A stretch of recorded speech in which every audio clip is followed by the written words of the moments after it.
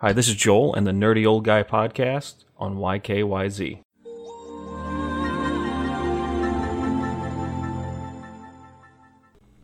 GameStop is set to close another 300 stores this year alone, and that's not even technically a final number. It could be more than that. This could be leading to the end of GameStop, and I try to stay away from talking about the virus during this show, but I will talk about it here. I truly believe that this virus going around has marked the end of GameStop.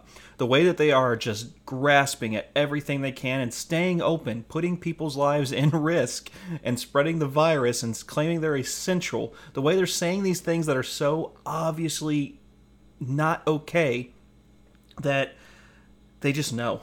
At this point, they just know it's over.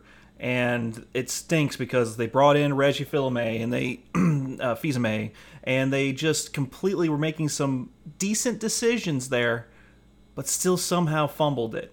And if they had just closed down and did everything they're supposed to for this virus at first and recollected and invested in the future of what video games are and not in the future of just making money alone, they would have succeeded. And my question is to you, have you guys gone digital through all this?